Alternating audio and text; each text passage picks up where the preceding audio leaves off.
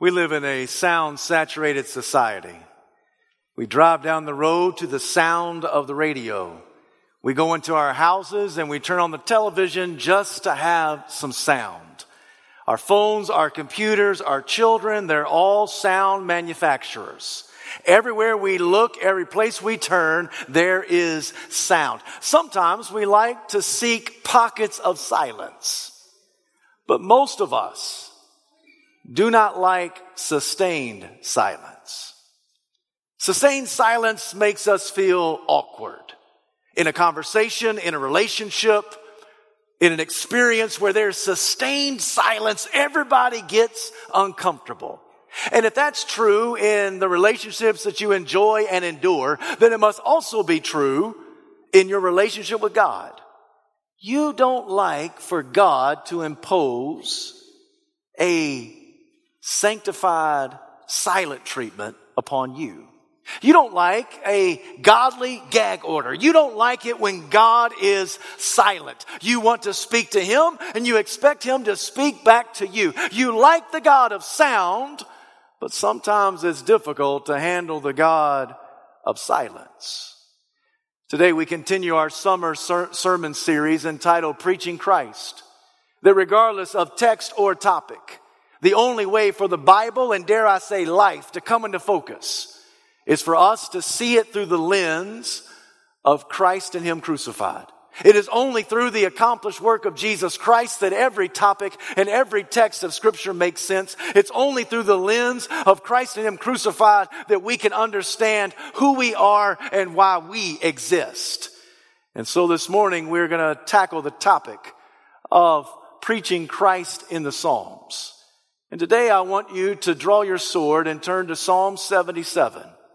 I want to speak to you a message that's entitled Meditating on the Messiah. Meditating on the Messiah. It comes from Psalm 77. I want to read it in its entirety. Once you've found your place in sacred Scripture, please stand out of reverence to the public reading of God's holy word. Psalm 77, allow me to begin at verse 1. I'll conclude at verse 20. I cried out to God for help. I cried out to God to hear me. When I was in distress, I sought the Lord. At night, I stretched out untiring hands. My soul refused to be comforted. I remembered you, O God, and I groaned. I mused, and my spirit grew faint. You kept my eyes from closing. I was too troubled to speak. I thought about the former days, the years of long ago. I remembered my songs in the night. Yet my heart mused and my spirit inquired. Will the Lord reject forever? Will He never show His favor again? Has His unfailing love vanished forever? Has His promise failed for all time? Has God forgotten to be merciful? Has He in anger withheld His compassion? Then I thought, to this I will appeal, the years of the right hand of the Most High. I will remember the deeds of the Lord. Yes, I will remember your miracles of long ago. I will meditate on all your works. I will consider all your mighty deeds. Your ways, O God, are holy. What God is so great as our God?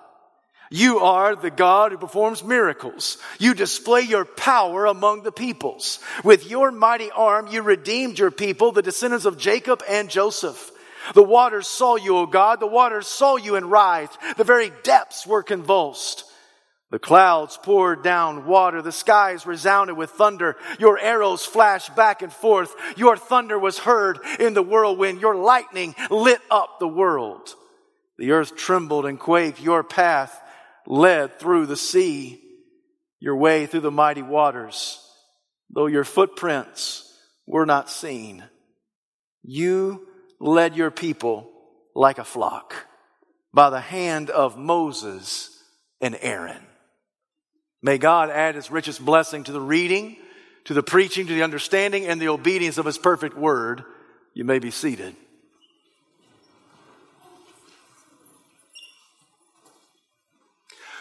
The book of Psalms is comprised of 5 books.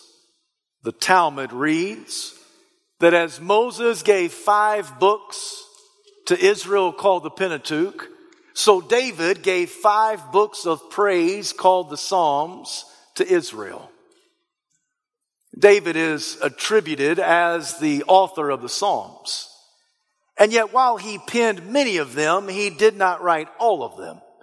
The truth of the matter is that David authored 2 shy of half. He authored 73 out of 150. That's a lot, but that's not all. He is the number 1 go-getter for the Psalms, though. The next person that authored the majority of the Psalms is a guy by the name of Asaph. He wrote 12 of them. In fact, the psalm that I just read for you is one penned by Asaph. Many of Asaph's psalms are found in a collection between Psalm 73 and Psalm 83. Psalm 77 is lifted right out of the middle of that. The psalm that I read in your hearing is what's called a lament. Not all the psalms are laments, but many of them are. A lament is an individual or a nation who cries out to God, requesting that God recognize their demise and deliver them from it. It's a person. It's the nation of Israel. It's a group of individuals. And they call out to God saying, please God, help me. Please recognize who I am, how I am, and where I am. And will you please come and fix up the problem that's left me messed up. I just lament to you. I cry out to you. The psalm I read in your hearing is a lament. Ironically, it comes from Asaph. If you know anything about Asaph, you understand that he is the musician to Israel. He is the George Beverly Shea. He is the Chris Tomlin. He's the Toby Mac of Israel. He's the one who, when the people come to worship, he strikes up the band and he leads the choir.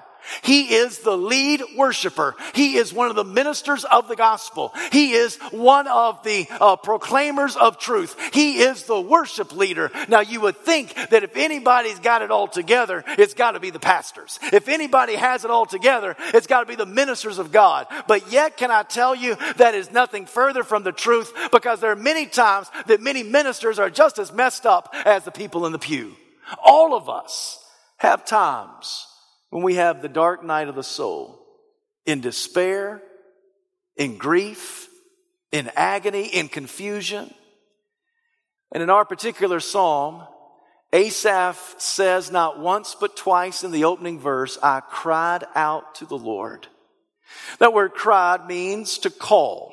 It means to shout.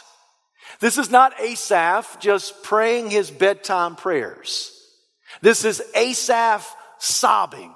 He is shouting. He is crying out to the Lord. He says that he is in despair. When I was in despair, I sought the Lord. He doesn't tell us why he's in despair. He doesn't tell us what caused this depression in his life. We don't know why he's suffering under this dark cloud that seems to be hovering over his life and ministry. We don't know why he's in distress. We just know he's distressed. Oh, maybe he's depressed because he fears that the Philistines are going to come and attack Israel again. Maybe he is suffering because of a momentary downturn in the economy and some of his close friends are now unemployed. Maybe he is in deep, dark depression because a natural catastrophe rumbled through his neck of the woods. Maybe he is grieving. Maybe he's upset. Maybe he's overwhelmed with sorrow simply because of a bad report from the doctor. Perhaps he is in despair because of personal sin that so easily has entangled him. He doesn't tell us why he's in despair. He just says that he's experiencing the dark night of the soul. You know the demonstration of that. You know the manifestation of that. Because he says, I lifted up untiring hands. He was relentless in his prayers to God, but it seemed as if God was giving a sovereign silent treatment. It seemed as if there was a godly gag order that Asaph would pray and God would say nothing. Asaph would seek the Lord and God would do nothing. It would seem that he was having unrelenting, untiring hands lifting up to the Lord. But then he goes on to say, I couldn't even put two sentences together. I was too troubled to speak. You ever been like that? I was too troubled to speak. I didn't even know what to say when I went to God in prayer. I mused and I moaned and I groaned and I mumbled, Asaph implies. Asaph also says that this kept him up at night. He lost sleep over this, whatever this may be. It's something that caused him to lose sleep, for he says of the Lord, you did not close my eyes. You didn't allow me to sleep. You kept me up all through the watches of the night. And I churned and I turned and I wrestled and I didn't know what was going to happen. And maybe some of you understand exactly the way Asaph feels. Maybe you know what it is to lose sleep over a problem or a worry or despair or depression. Maybe you know what it is to get that bad report or be released from a job. Maybe you know what it is to suffer a health crisis. Maybe you know what it is to have a marriage in demise. Maybe you know what it is to have a personal sin that so easily entangles. Maybe you understand what it is that when you go to God, you can't even put two words together. You just mumble and groan and moan all your way through it. Maybe you know exactly the way Asaph feels. Asaph is experiencing the dark night of the soul. And it gets worse. Because he says, I tried to remember the music of the night.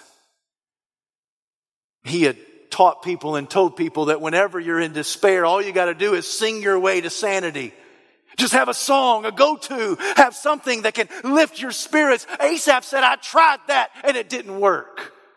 Friend, you know it's bad when the musician cannot be helped by his music.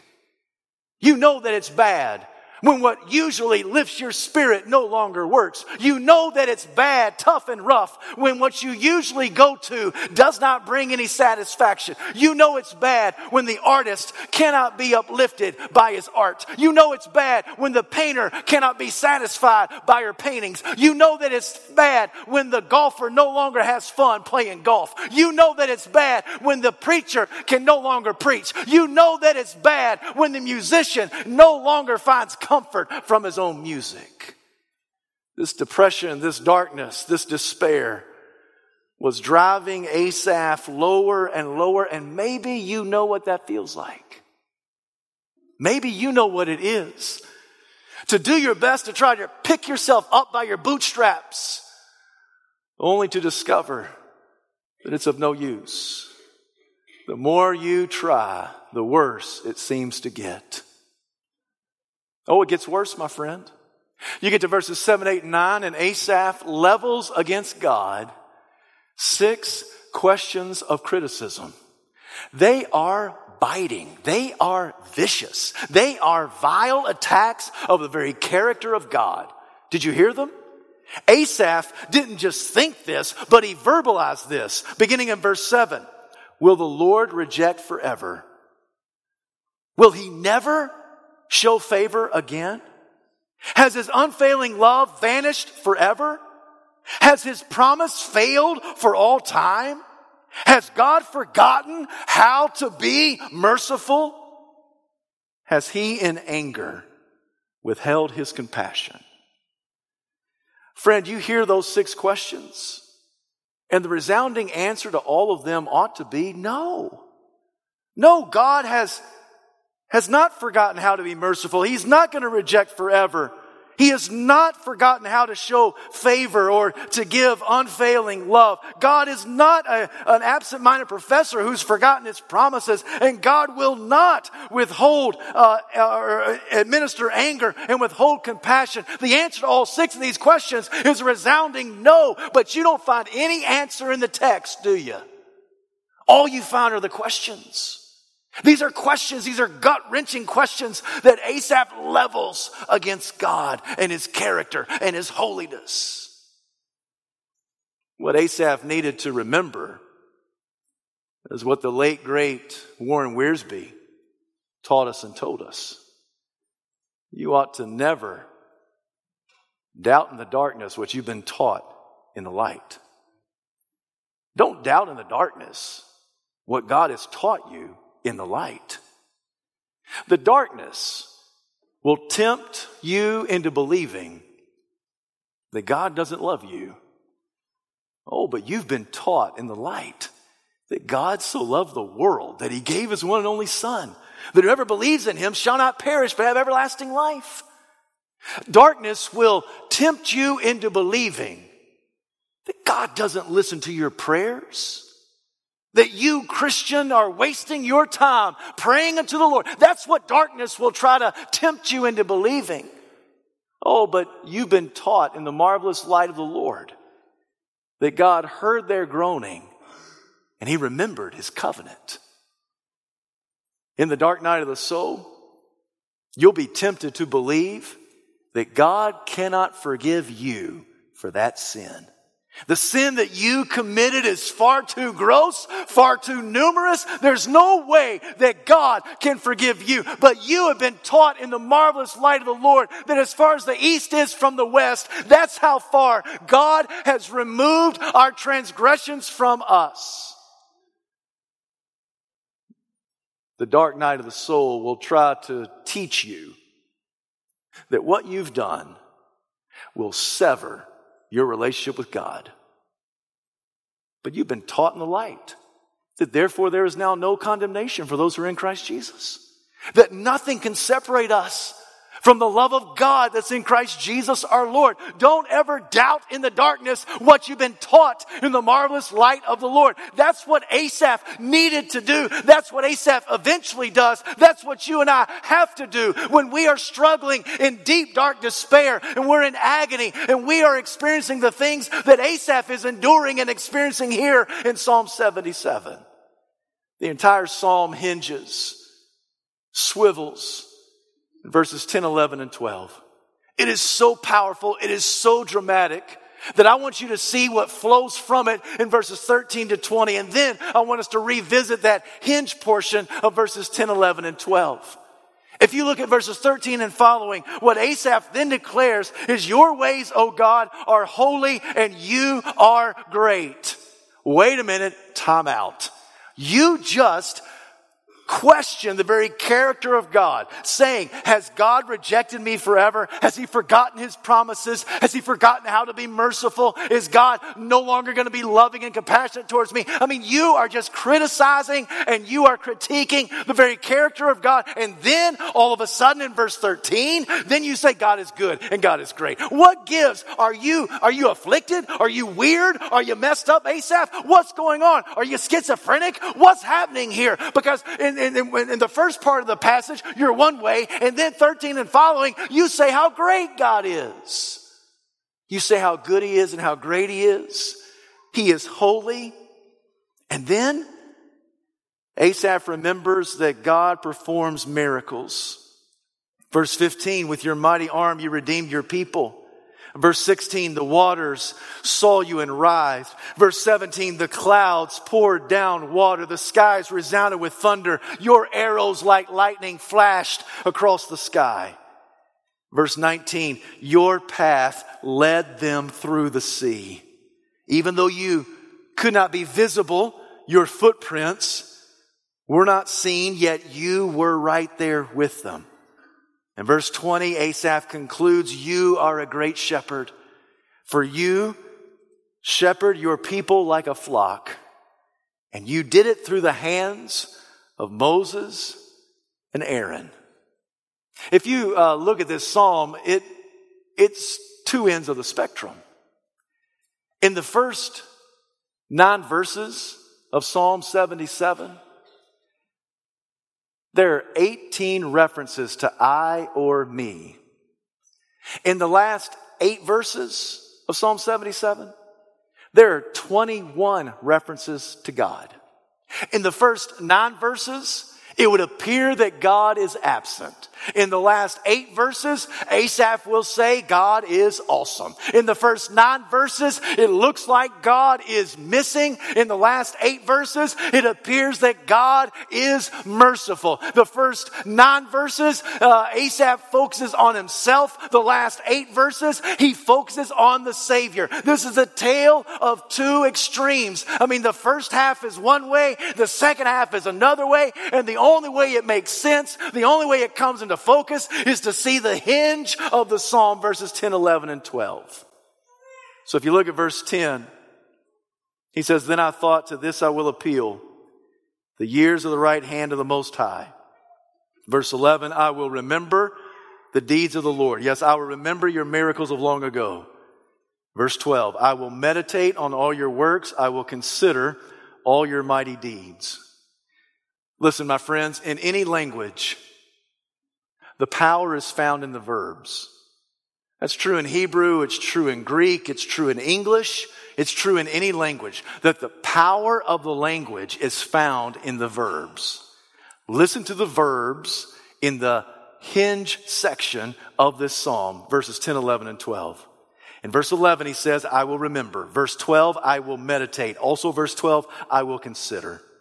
He says, "I will remember, I will meditate, I will consider." I will remember, I will meditate, I will consider. I will remember, I will meditate, I will consider. All 3 of these words are synonyms. They're pretty similar to each other. They mean to think about, to consider, to mull over, to ponder, to dwell upon. This requires intentional effort. He says that I will remember. It's not that he's just going to recall the deeds of God. He will remember the deeds of God. It's not just he's going to meander through the scripture. He's going to meditate on the scripture. It's not that he's going to coast through his circumstance. He's going to consider, what is God doing in my circumstance? This requires intentional effort. Like the Apostle Paul will say in his New Testament letter, we ought to take captive every thought and subject it to the obedience of Christ. What Asaph is doing is he is correcting his stinking thinking. What Asaph is doing is he's doing a checkup from the neck up. What Asaph is doing is that he is subjecting himself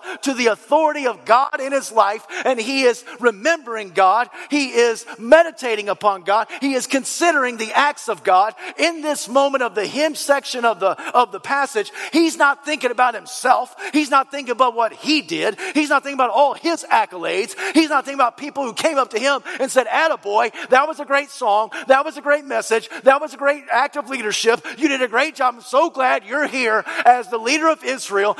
He's not thinking about himself. He's thinking about his God. And it makes all the difference in the world.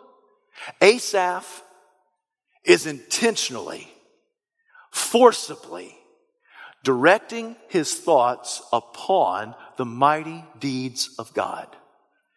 And when he did that, then he could conclude, in spite of my circumstances, you are good.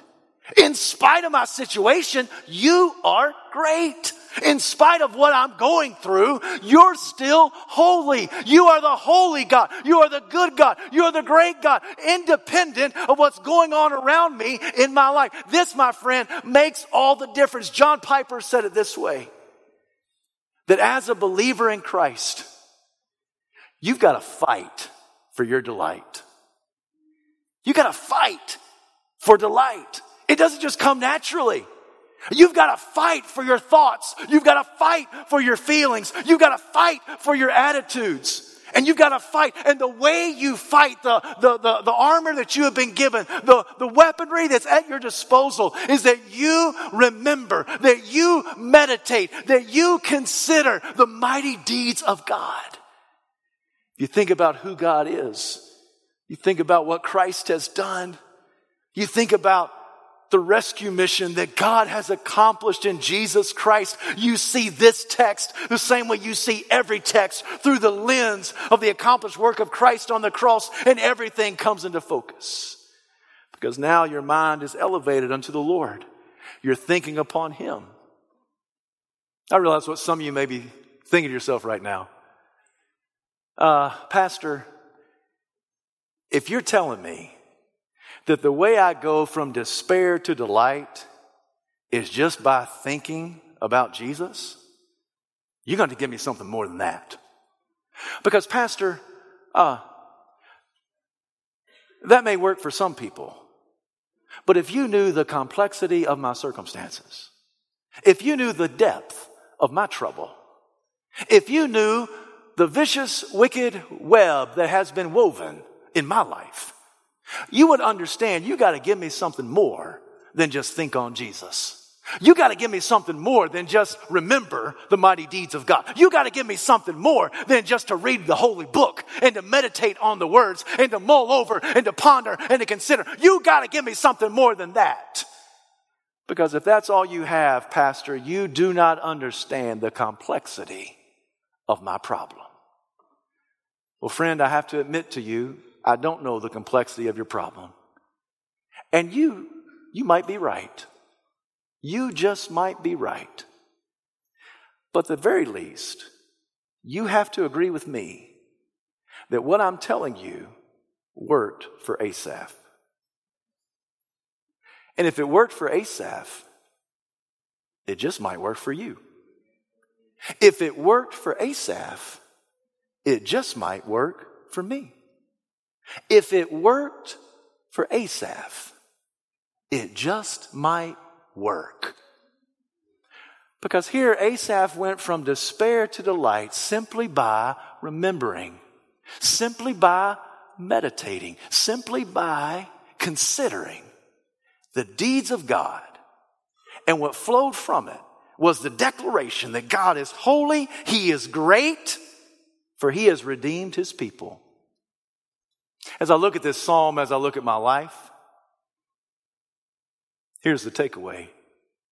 That in order for us to move forward in faith, we've got to look up in prayer and look back to the mighty deeds of God. Have you ever felt stuck? You're just kind of going through the motions. Just kind of stuck in your faith, stuck in your walk, stuck in your existence. You don't really know what the purpose is. You don't know why you're here. You don't know what you're doing. You're just kind of stuck. There seems to be this dark cloud hanging over your head. You seem depressed more times than you're filled with joy. And you're just kind of stuck and you don't know what to do. Friend, when I feel that way, when I get in those predicaments and in those moments, the way I move forward in faith is by looking up in prayer and looking back to the mighty deeds of God. For let me just declare unto you this morning, isn't that what Asaph did? Isn't that what Asaph did?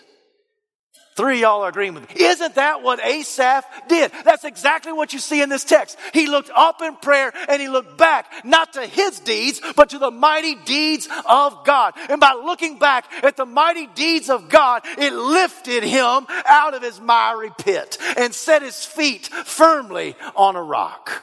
If it worked for Asaph, it just might work for you. If it worked for Asaph, it just might work for me. Oh, when I consider Christ, I remember how God liberated His children from Egyptian captivity. God led them out of Egypt, where they had been enslaved for over 400 years. He took them to the Red Sea. They were stuck between a rock and a hard place. The Red Sea in front of them, Pharaoh and his army behind them. And God breathed upon the waters, separating the Red Sea so they could cross on dry ground. As soon as Pharaoh and the enemy and his army came in after them, then God collapsed the waters and Pharaoh and the army perished right there in the Red Sea. And the Israelites were set free and they were led into the promised land. Oh, my friend, when I consider Christ, I remember how God in Jesus came on a rescue mission. For 2,000 years ago, Jesus stepped out of heaven and stepped into earth through the birth canal of a virgin girl. He was literally quite physically born in a barn.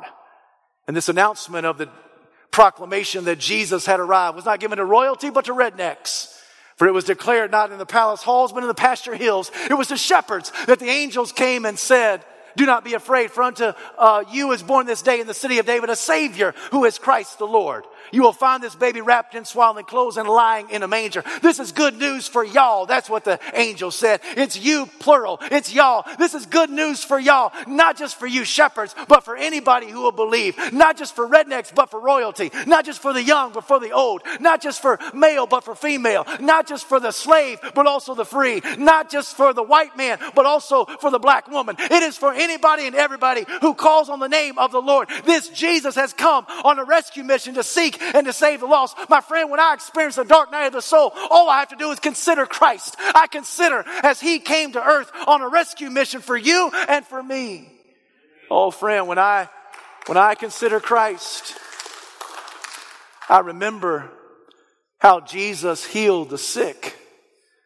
Jesus, in his ministry of some 3 years, constantly was restoring sight to the blind, hearing to the deaf, enabling the crippled to jump to their feet and walk out in plain view of everybody. I remember that as Jesus was making his way into the holy city of Jerusalem, there was a blind man named Bartimaeus. He was on the side of the road. He was just begging for alms. He was just asking for people to be generous to the poor. And he said, as he heard that Jesus was making his way by, Jesus, Son of David, have mercy on me. All of his friends said, don't bother the Savior. He's too busy for you. The other disciples came around and said, you need to pipe down. You just need to be quiet. But it caught the attention of Jesus, because whenever anybody cries out, Jesus, Son of David, have mercy upon me, the merciful Messiah is always merciful. It stopped him dead in his tracks. Jesus came back, kneeled down and said to the brother, what do you want? He said, I just want to see. And Jesus touched him, and blind Bartimaeus became seeing Bartimaeus. And he came and he followed Jesus into Jerusalem. Whenever I experience the dark night of the soul, all I've got to do is consider Christ, because Jesus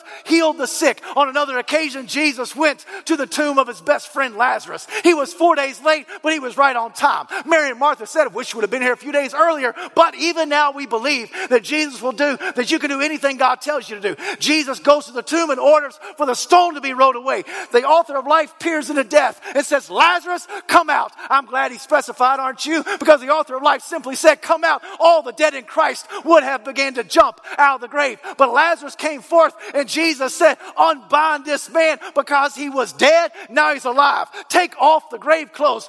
My friend, when I get into the dark night of the soul, when I'm in despair, when I am grieving, all I've got to do is consider Christ. And I remember how Jesus came and healed the sick. And if he can heal those sick people, then maybe he can heal us sick people. When I consider Jesus, then my spirit is lifted.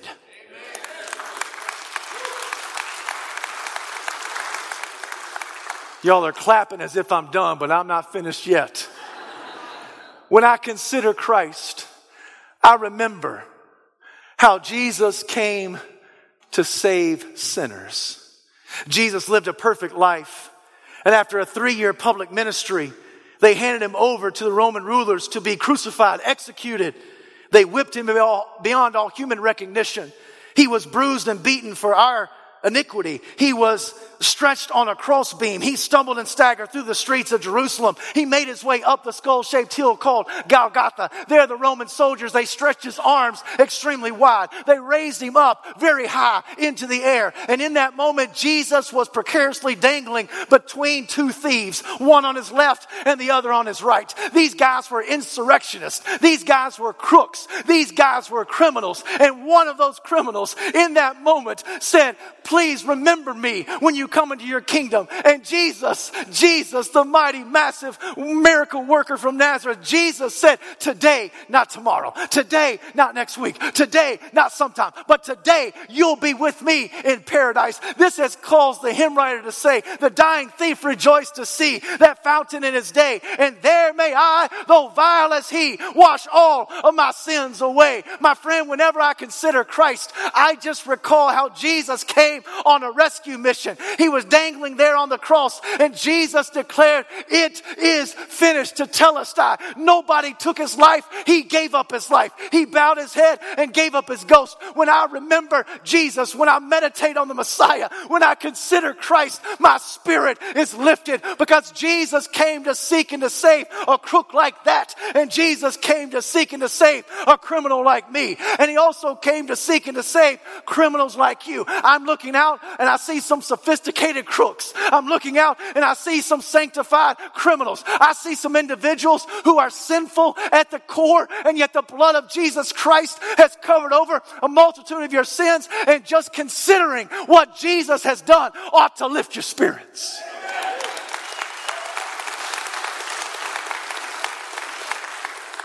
But I can't leave him on the cross. Because when I consider Christ, I'm also reminded that they took his body down. They placed him into a borrowed grave. And on the third day, the first day of the week, 3 days after crucifixion, Jesus got up. The dead man began to breathe again. The one who had no life gave life. The one who was dead as a doornail became alive both now and forevermore. And Jesus burst forth from the tomb with all power and victory and healing in his hands. And Jesus stepped forth and he crushed the serpent's head. Jesus stepped forth and he put death to death. Jesus stepped forth and he obliterated your sin and mine so that you and I bear no more sin. You and I bear no more condemnation. Because of our faith in Jesus Christ, all of our iniquity was placed squarely upon Jesus. And because Jesus died for us, and because Jesus was raised from the dead, we have the hope of resurrection. So one day, someday in the past, or maybe it's today, someday, one day, somebody shared with you that great gospel. And in that moment, you accepted it. You believed. You trusted. You surrendered. You, just like Emory yesterday. I was on the porch of Emory, a citizen right here in Pelham, and we were going through the plan of salvation. I asked him, "Are you a sinner?" He said, "Yes." I said, "Do you want forgiveness of your sins?" He said, "Yes." I said, "Do you want to surrender your life unto the Lord?" He said, "Yes." "Is there anything that's keeping you from doing it right now?" He said, "I don't think so." And I said, "Do you want to pray and just ask Jesus to be your Lord and Savior?" And in that moment, Emory prayed and he accepted Christ, and he woke up this morning as a son of God Almighty.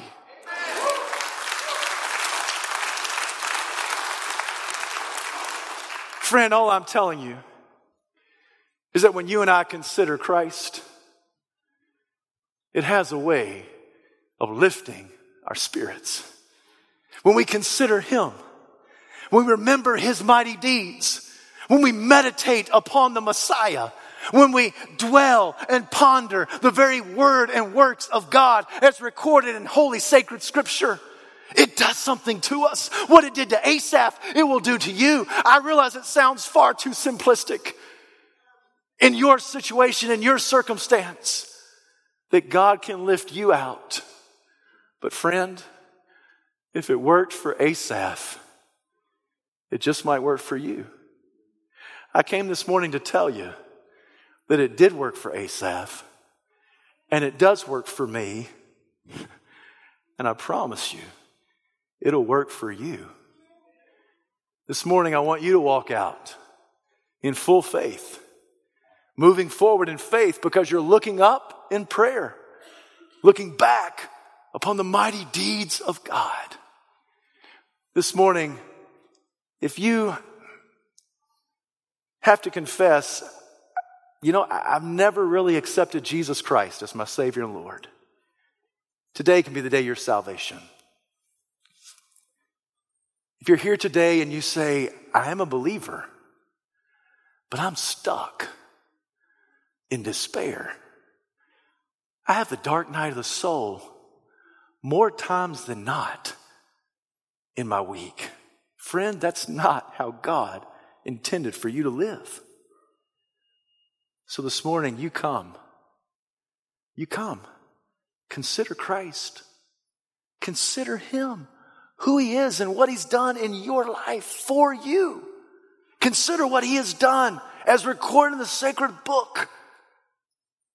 And I promise, you too can go from despair to delight. If you're here today and you're looking for a church home, you found one. We'd love for you to come. Join this faith family. Lock arms with us as we do our best to make a dent in the lostness in our world and share the love of Christ with all we see. However, God wants you to respond. You do so in this moment. Heavenly Father, we bow before you. We give you this invitation. And Father, We pray that you have your way in our hearts and in our minds. We ask this because we know that you are a good God, great and holy. So in Jesus' name we ask it. Amen.